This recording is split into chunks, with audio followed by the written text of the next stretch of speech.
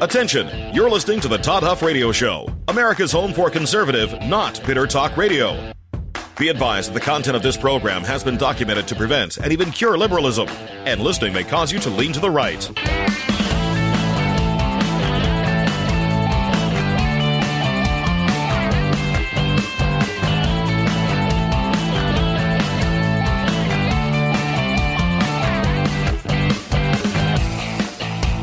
Here's your conservative, but not bitter host, Todd Huff. Well, that is right, my friends. You are listening here to the home of conservative, not bitter talk. Yes, I am your host, Todd Huff. Email, as always, well, ever since we changed it, todd@toddhuffshow.com. Facebook, Twitter, YouTube. Actually, I got to tell you, we don't have that, the video stream to the program today, and I apologize. It's a technical thing that here internally. So anyway, welcome to the program. It is good to be here. Thank you so much for joining us. So we've got the bill that's now the COVID relief bill, which is now passing. It's going to pass the Senate. In fact, they've gone through some procedures, and Kamala Harris last night or sometime yesterday cast the tie-breaking vote in the U.S. Senate, which again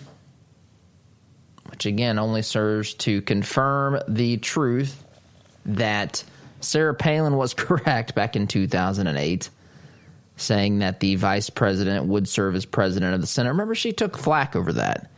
That was an unsophisticated answer, as though it was not true or some such thing. Anyway, Kamala Harris has cast the tie-breaking vote, and now this goes. This is going to pass the Senate. They're going to probably the Senate bill, just because of the tightness in the Senate, the 50-50 split plus the Kamala Harris tiebreaker. This thing's probably going to go end up being passed as what we see in. Come out of the Senate. So that's happening. And pause, by the way. I guess I should ask Oz here. Am I wrong in thinking that this COVID relief bill actually has more money per person if it's at $1,400 than the first one? Wasn't the first one $1,200 per person? Does that seem? I believe I read that, and that seems to jibe with my memory, which seems not to make sense at this point, right? I mean, the COVID relief package that would have passed a year ago, or whenever that was, sometime roughly a year ago, seems to be much more, as far just from a logical perspective, a common sense perspective, where you could say, you could make the case of which was more necessary. I mean, we've come a long, long way in our dealings with this virus. We've got states now eliminating, barriers for businesses and so forth. Not all of them, of course, are doing that. But anyway, if this passes, it's going to be $1,400 per person, including children. I believe now that they've included adult dependents as well. They have narrowed the income gap as to who qualifies, making the upper, basically the stop point as to who gets these checks lower than they have been in the past. Anyway, so that's working itself through Congress. That seems to be the primary focus in Washington, D.C. at this point. But there's other things happening as well, and there's a few things I want to get to today. One is something that I wanted to talk about yesterday, and it kind of fits with what we were speaking about as it pertains. We talked a little bit yesterday about this infatuation that we have with the left and the media has with talking about race and making everything about race, even to the point to where now some department of, is it not education, but some health department or something in Arizona has now posted information that says that your 3-month-old, before your pride and joy can walk or talk or sit up on his or her own, crawl, roll over. I don't know exactly when all these things are done, but basically They're saying that your child is already picking friends or whatever, making choices based upon the color of skin.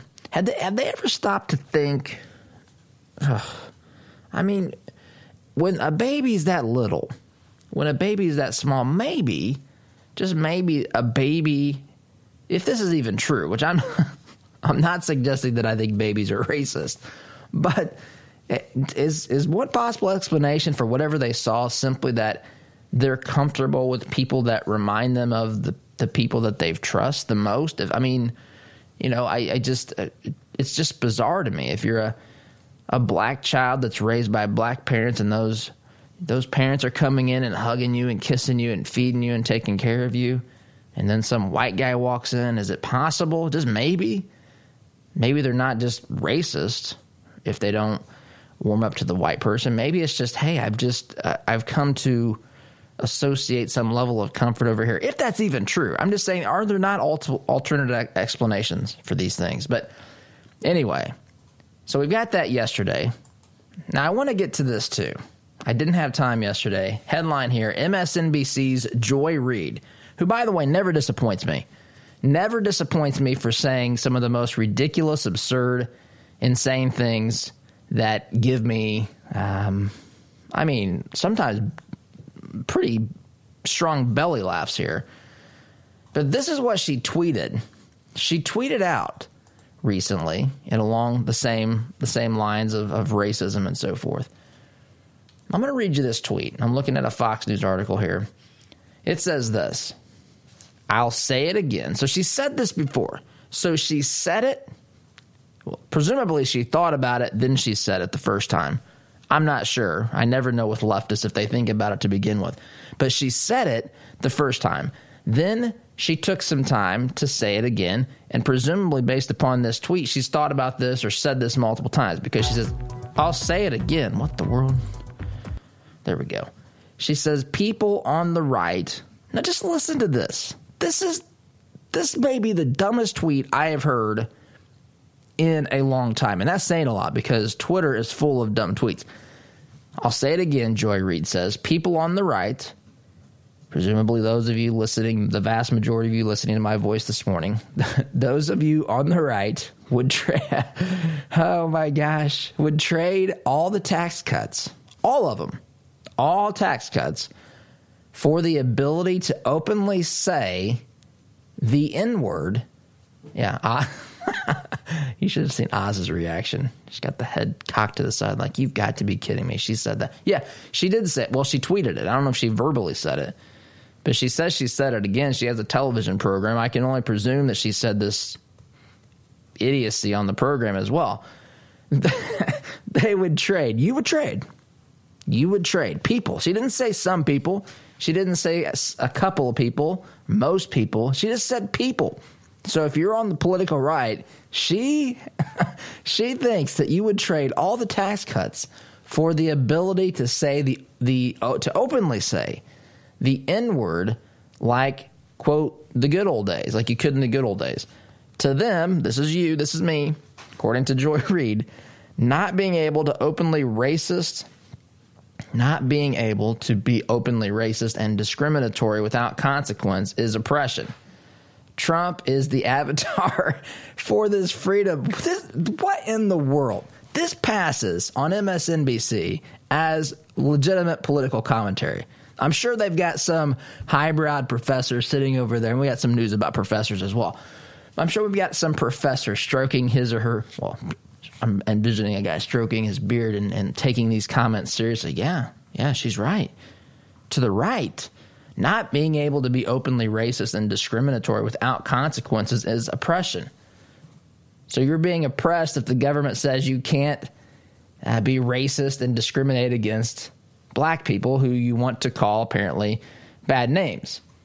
And Trump is the avatar. Trump is the representative. Trump is the icon, the symbol of this freedom. Oh my gosh. This genuinely, I don't even know what to say to this at some point. This is stupid is what this is. This doesn't even qualify as a political take. So you would rather You would rather, first of all, she assumes that all of us want to say the N-word, like the good old days, openly. But pause, by the way. Does Joy not think that true racist people still don't do this? Is there a law that prevents this? That's my first question. My next question is, why would folks trade tax cuts for the ability to say this? Why would you trade money in your pocket for the ability to be racist? It is so. I don't get offended, folks. This is her problem, not mine. This is her problem, not yours. This is, and I'm talking to the people listening to my voice. You are good, decent, wholesome. You're the salt of the earth kind of people. This does not describe you any more than any of the other stupid things these morons have to say. But she is saying that you would rather give back, take my money back, Washington, D.C. I just want to be able to openly say racial slurs. I can't even say this with remotely close to a straight face.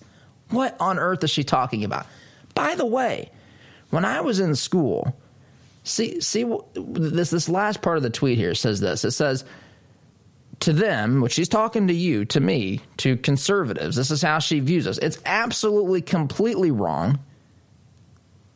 She's actually describing people like Robert Byrd of West Virginia, who was a leader of the Klan, who, by the way, was a leader in the Democrat Party, buddies with Bill Clinton.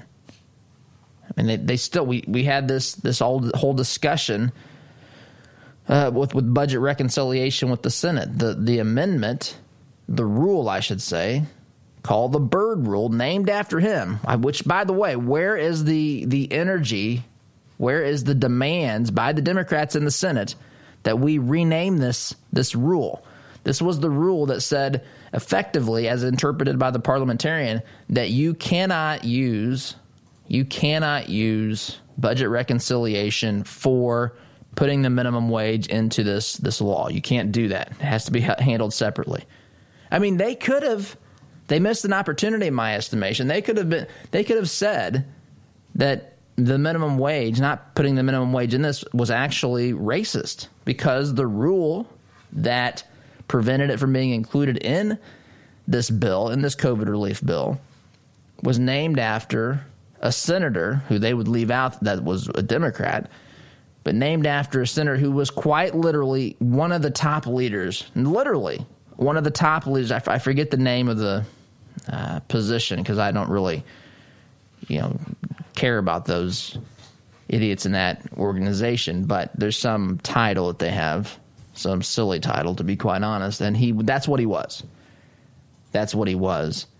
Democrat. Half the state of West Virginia is named after him. I'm surprised it's not West Byrd, Virginia, or some such thing. But anyhow, she's on here, back to Joy Reid, she's on here saying that to you and me, we're not truly free if we can't oppress people.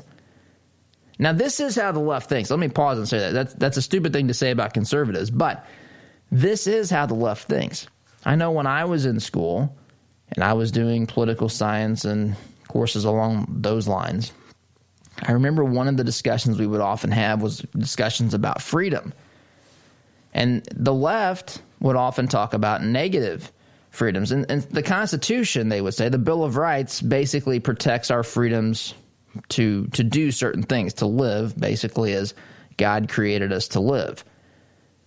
It's the left who would say things like, I can't truly be free unless I have more money, and so the government should give me, basically write amendments or put into its founding principles these ideas that say I'm free to have a universal basic income, which is also something that's in the news today, which I want to get to.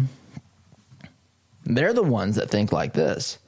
They're the ones that think that you're not free if someone else isn't forced to do something or provide something for you. But this is a stupid tweet. One more time, I'll read this. Joy Reid, host of Morning Joy, tweeted this out a couple of days ago. I'll say it again. People on the right would trade all the tax cuts for the ability to openly say the N-word like in the good old days, in quotations.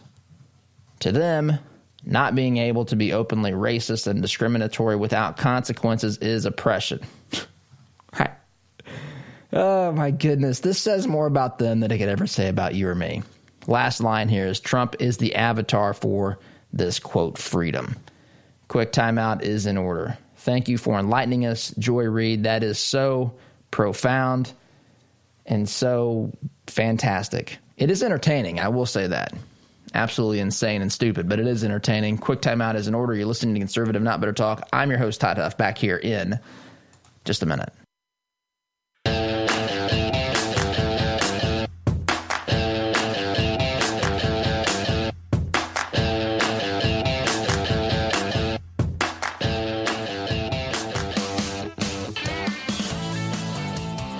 Welcome back. Here's another story for you. What did you do? I forgot. I didn't realize this was in choir. This next story I get to. I just saw teacher the first time. This is on theblaze.com. Headline, 6th grade choir teacher. That's right. Choir teacher separates kids into privileged and targeted groups in lesson on oppression. I don't know what year we took choir. I remember taking choir. I think it was junior high when I had it. I don't remember this part of the lesson. I don't remember at my school the need during choir class to be taught about privileged and targeted groups and talking about oppression. Middle school teacher, a choir teacher in Minnesota, recently taught a class full of 6th graders. We have a 6th grader about various types of oppression by separating students into privileged and targeted categories during what the school called a social emotional lesson. The revelation is just the latest example of educators and administrators force-feeding critical race theory and progressive political ideology to young, impressionable students, often while the social engineering campaign goes completely unnoticed by parents. Is this stuff happening at your school? I don't know. Where your kids, your grandkids go to school? I don't know. I mean, chances are somewhere in that building, I think is a resounding absolute yes, but nonetheless, there are some really good teachers. There are some really radical teachers who wake up every morning and they think it's their job to right the wrongs of a racist or whatever it is. Racism is just what we've been talking about here today, but it could be other things as well, saving the planet from your child and the dangers that he or she poses with climate change. Some radical teachers encouraging students not to get married, have a family, because that, of course, is going to destroy our planet. Because a lot of folks in the radical left, they look at a child. I know this sounds made up to you, but I'm telling you it is true. And I'm talking about the radicals. I'm not talking about your rank-and-file Democrat. Your rank-and-file Democrat looks over at this and says, what in the world is this person talking about? But the radical left, they actually believe that your children, my children, any child, any human is a first. Well, there's two things that they look at. They look at this person is a polluter contributing to climate change because they are exhaling carbon. Not making this up. There are folks who really believe that. Number two, now because of 1 year of living under the under COVID, they look at people as nothing more than carriers of germs and disease. Whatever happened to just looking at people like people, right? I mean, to me, if we could just do this, right? I mean, follow, say, the golden rule. Love others as you love yourself. Love the Lord your God with all of your heart, soul, mind, and strength, and love others. Love your neighbor as yourself. My goodness, we would certainly make some headway here. Anyway, 6th grade teacher separating groups, students into different groups to teach them a lesson on oppression. And just what is the lesson? What's the lesson? I mean, is it to understand how groups have been, legitimately targeted throughout history? And that's one thing. But is it the new age or the latest liberal talking point or narrative that says that we're aware of our bias and aware of how much we target certain groups? Is it this insatiable desire to talk about white privilege? Is it designed to get students to apologize for their whiteness, those that are white, to apologize to those who are not white? Is this what we want? Is this fair? Is this justice? Is this reasonable? This is insanity. And this stuff has to be completely stopped. So, there's that as well out there. There's something else here. What's the other one I wanted to jump in on a little bit here. Okay, here's another story that goes along with this. So, the report's been released about the Khashoggi death and the ties to the death of Khashoggi a couple of years ago with the Saudi Arabia, right? So, this is a headline in Fox News. Or Fox Business, I should say. Citigroup has no plans. That's the bank. Citigroup has no plans to alter its longstanding business ties with the Saudi royal family amid new government reports that its crown prince Mohammed bin Salman with an advisor to help you build a flexible wealth plan. Was involved in the 2018 murder of journalist Jamal Khashoggi. So Citigroup. They've seen the reports, the government reports that say that Crown Prince Mohammed bin Salman was involved in the 2018 murder of the journalist Jamal Khashoggi. Remember how much the media attacked even Trump for this back at that time. So Citigroup says they have there's no plans to alter the business ties with the royal family, right? When you hear Saudi royal family, think lots of money. Think so much money, they don't even know what to do with it. Think Kardashians times, a million or something. I mean, think crazy wealth, stupid wealth. Anyway, so that's the decision they made regarding the royal family. Now, also, headline here in Bloomberg from a couple of months ago, in the days following the riots, I guess, the whatever you call it on the Capitol Hill, when the Capitol was stormed. Headline here, Goldman, J.P. Morgan, Citi, Morgan Stanley pause political contributions. So, in the wake, this is 4 days after the January 6th riots, the Citibank made this statement. This was Candy Wolf, Citi's head of global government affairs. This was a memo that went out to employees. She says this: "We want you to be assured that we will not support candidates who do not respect the rule of law." So the political ramifications here. So that basically they paused all political contributions because they did not want to give money to a candidate or an sitting senator or representative who challenged the electors from certain states. Right? Because that, in the mind of Citi, did not respect the rule of law.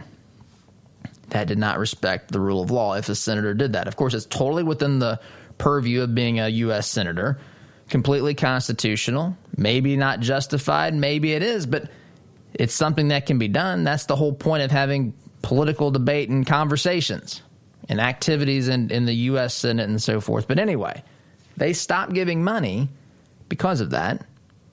Yet, apparently they're cool, I guess, with the Khashoggi. They're not bothered. Khashoggi, the ties to the royal family doesn't matter because that's a different scenario. It's like the NBA, and we'll talk about this after the break. The NBA in China.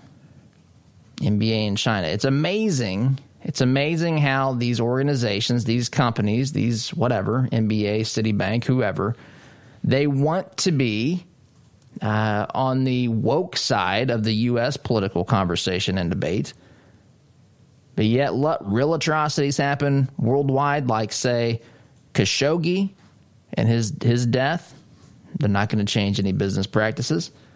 Let's let the Chinese send groups of individuals who have certain religious beliefs to concentration camps. They couldn't care less. NBA still acting as though everything's hunky-dory apple pie in China. So, but there's another story that's developed, and it was written about in at Outkick.com, which is I like those guys at Outkick. But anyway, we'll get to that after the break. So you're listening here to the home of conservative, not bitter talk. Just kind of doing a cultural run through today of some of the things in the news, hitting some high points, illustrating the absurdity of some of the stupid things that we're being subjected to here as Americans, and people are being told that these things are reasonable, rational, logical, when in fact they are nothing but completely insane. Back here in just a minute.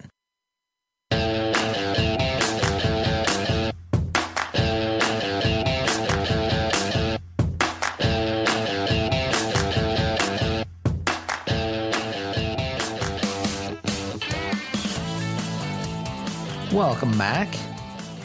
So, before the break, I alluded to something happening with the NBA, which, by the way, I want to say here at the beginning of this segment that this program is brought to you in part by our friends at Smalling Masonry. Smalling Masonry, Gary actually came out and cleaned our chimney and actually helped us with our wood-burning stove, taught me some things. I didn't know. I'd never had a wood-burning stove before. Taught us how to use it more efficiently, and it made a lot of difference this winter. Gary did a great job. They're sponsors of this program, and, if this is something that you and your family have a need of, chimney sweeps or something related to the chimney, I encourage you to give our friends at Smalling Masonry an opportunity to earn your business. I don't think you'll be disappointed at all. Gary and his team are great. 317-903-8121. 317-903-8121. Okay, so let's get back to the NBA situation here. NBA, you'll remember, doesn't have any problems pulling games and threatening, say, the state of North Carolina over its bathroom. Remember this, the bathroom policy thing? In fact, I'm going to read this. This is on Outkick.com. Chinese.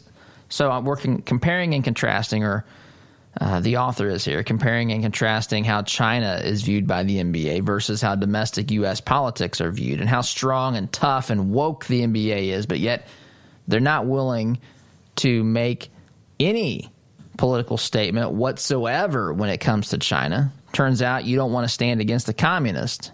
It's obvious, but these are, again, the same ideas, the same sorts of ideology that's pushed by the left and the woke culture is the same ideology that fuels the Communist Party, but they don't seem to care or understand how these things turn into totalitarian, just evil regimes. But nonetheless, headline here, Chinese court rules homosexuality can be considered a mental disorder.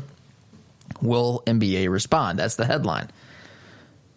Sam Amico writes this: no, American Sports League has profited more from its business relationship with China than the NBA, and the NBA has been known to take some serious social justice and political stands in the United States. So it will be interesting to see, wink, wink, if the league will take a stand against its biggest business partner now that a Chinese court has ruled in favor of a widely circulated Chinese textbook that describes homosexuality as a psychological disorder. Remember, he writes, the NBA is the same organization that once pulled its All-Star game out of Charlotte after a North Carolina law banned transgender people from using bathrooms in accordance with their gender identities. Now, will the league speak out about the Chinese court ruling that states referring to homosexuality as a mental disorder is A-OK? Will it put preseason games out of China? Stop accepting money from Chinese merchandise sales? Vehemently speak out about the communist nation's decision to promote materials that are clearly anti-LGBT? Perhaps the bigger question is, will members of the NBA media even bother to ask? Probably not. And then he lists here how they constantly seek the opinions of folks like LeBron James and Steve Kerr, coach of the Golden State Warriors, or Greg Popovich, who I used to love. But this guy is nutty. He, by the way, is from Northwest Indiana, just a side note. But Anyway, in fact, even it says here in this article, even Tuesday, he bashed Governor Abbott's decision to drop the state's mask mandate. So that's all cool. NBA platforms, press conferences to bash Republicans, conservatives, whatever. That's cool. But it comes to bashing China, you ain't going to find it, folks. You're not going to find that. You're not going to find that at all.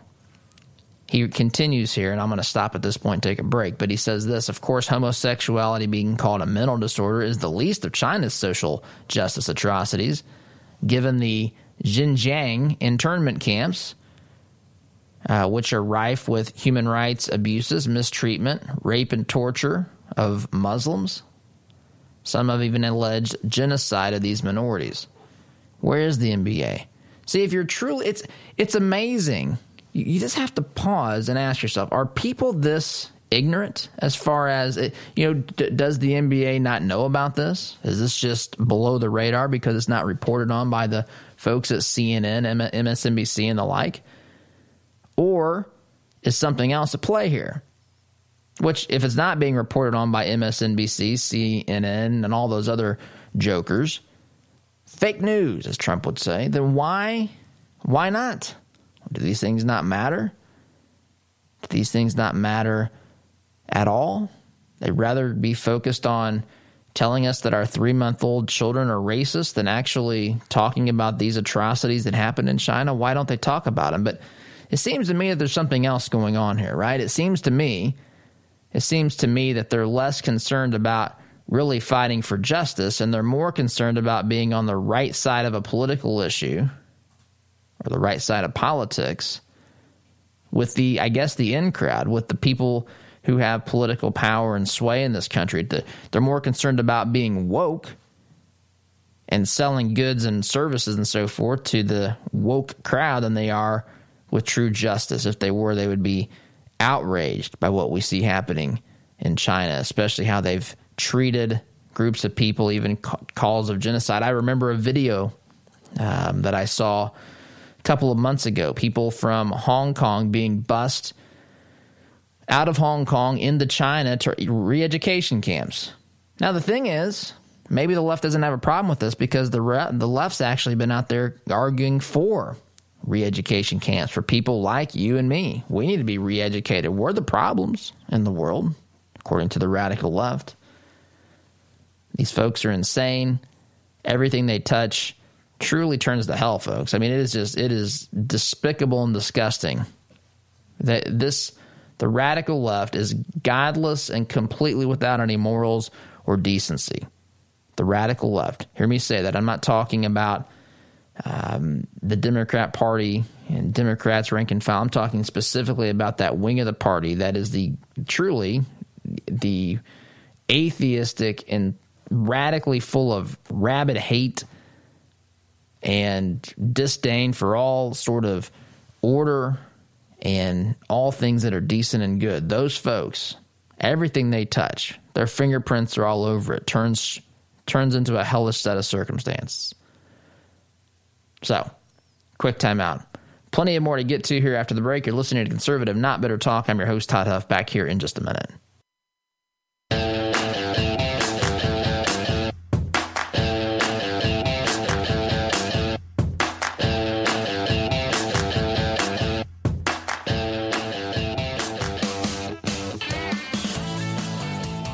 Welcome back. I don't know if the program feels a little bit different to you today, but it does to me. It's a Friday, and I don't know. I just kind of wanted to do a lot of the stuff I was reading had some kind of general cultural overviews, and I wanted to kind of do just a quick kind of run through on those things. This is one that's kind of cultural, but it still has political context as well. This is the CBS This Morning. One of the folks at the desk with Gayle King, I think is who this is. It's not her that's speaking. It's this guy at the desk. I don't know who it is. Universal basic income. You know about this concept. This was Andrew Yang's thing, right? He wanted you to know that he was good at math. And this is going to radically transform society. Just give people money. Just give them money, no strings attached. Do with it what you will. I want you to listen to this report on CBS This Morning and listen to the giddiness about this concept of universal basic income. Here it is. I'm very excited to talk about what would happen if you gave people $500 a month with no strings attached. It's an idea known as the guaranteed basic income. And you might assume, hey, that's free money. People are going to waste it. They're going to work less. They're going to be lazy. But Stockton, California has actually tested this idea. Since 2019, 125 residents there have been getting $500 per month on a special debit card. And here are the results out just this morning. People did not waste the money. In fact, they used it for necessities. Less than 1% went to alcohol or tobacco. Number two, people actually worked more when they were getting this money. Full employment increased by 12 percentage points, and unemployment fell by 4 percentage points. And you may not be surprised to learn people were less anxious, less depressed, and less fatigued overall. This has the potential to radically change the way we think of social assistance. I'm a little surprised. I think it's really surprised a lot of people. This has not even been something on the table in the business community for a long time, and obviously it came up in the last election, and it's been tested. I think if people want to see it tested on a broader scale, but it's really interesting what you're seeing here. Yeah, new federal program for Biden. So what is this stupid talk? Do folks? So they really want you to believe that giving people $500 a month increases full-time employment. That's what he said. People work more. Oh, yeah, give them $500. Do they not understand that there are some things that you can find in data that are not correlated? Do these jokers believe that if you give people more money, that they're going to work more and have unemployment levels going to drop, that those things are correlated? Why don't we give people $50,000 a month? Will we then have a negative unemployment rate? I mean, that's the way that these jokers think. Absolutely insane and ridiculous. But they're happy about it. Liberalism has an opportunity to be forced down the throats of the American people with where we stand today, and they are giddy. Timeout is in order. Come back and wrap up. You're listening to Conservative, Not Bitter Talk. I'm your host, Todd Huff. Back in a minute.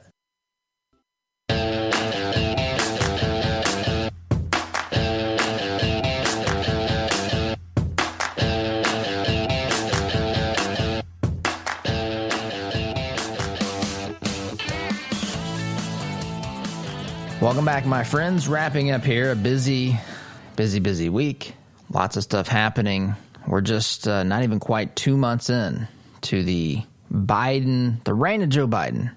And did you see, I don't have time to play the soundbite, but the other day Biden was doing something at the White House, something streaming over video, and he concluded his remarks by saying, I guess I can take some questions right now, and looked kind of at his PR person, I guess, and they cut the video. Like, heck no, we don't want this guy taking questions. So anyway, never ceases to entertain me. But folks, I will tell you, I still believe in the conservative principles. I believe that we can move the needle a lot. I think people are awakened to the problems in this nation. I think there's never been a better time to convince them to the truths of constitutional conservatism. So I've got to go. Thanks so much for listening. SDG.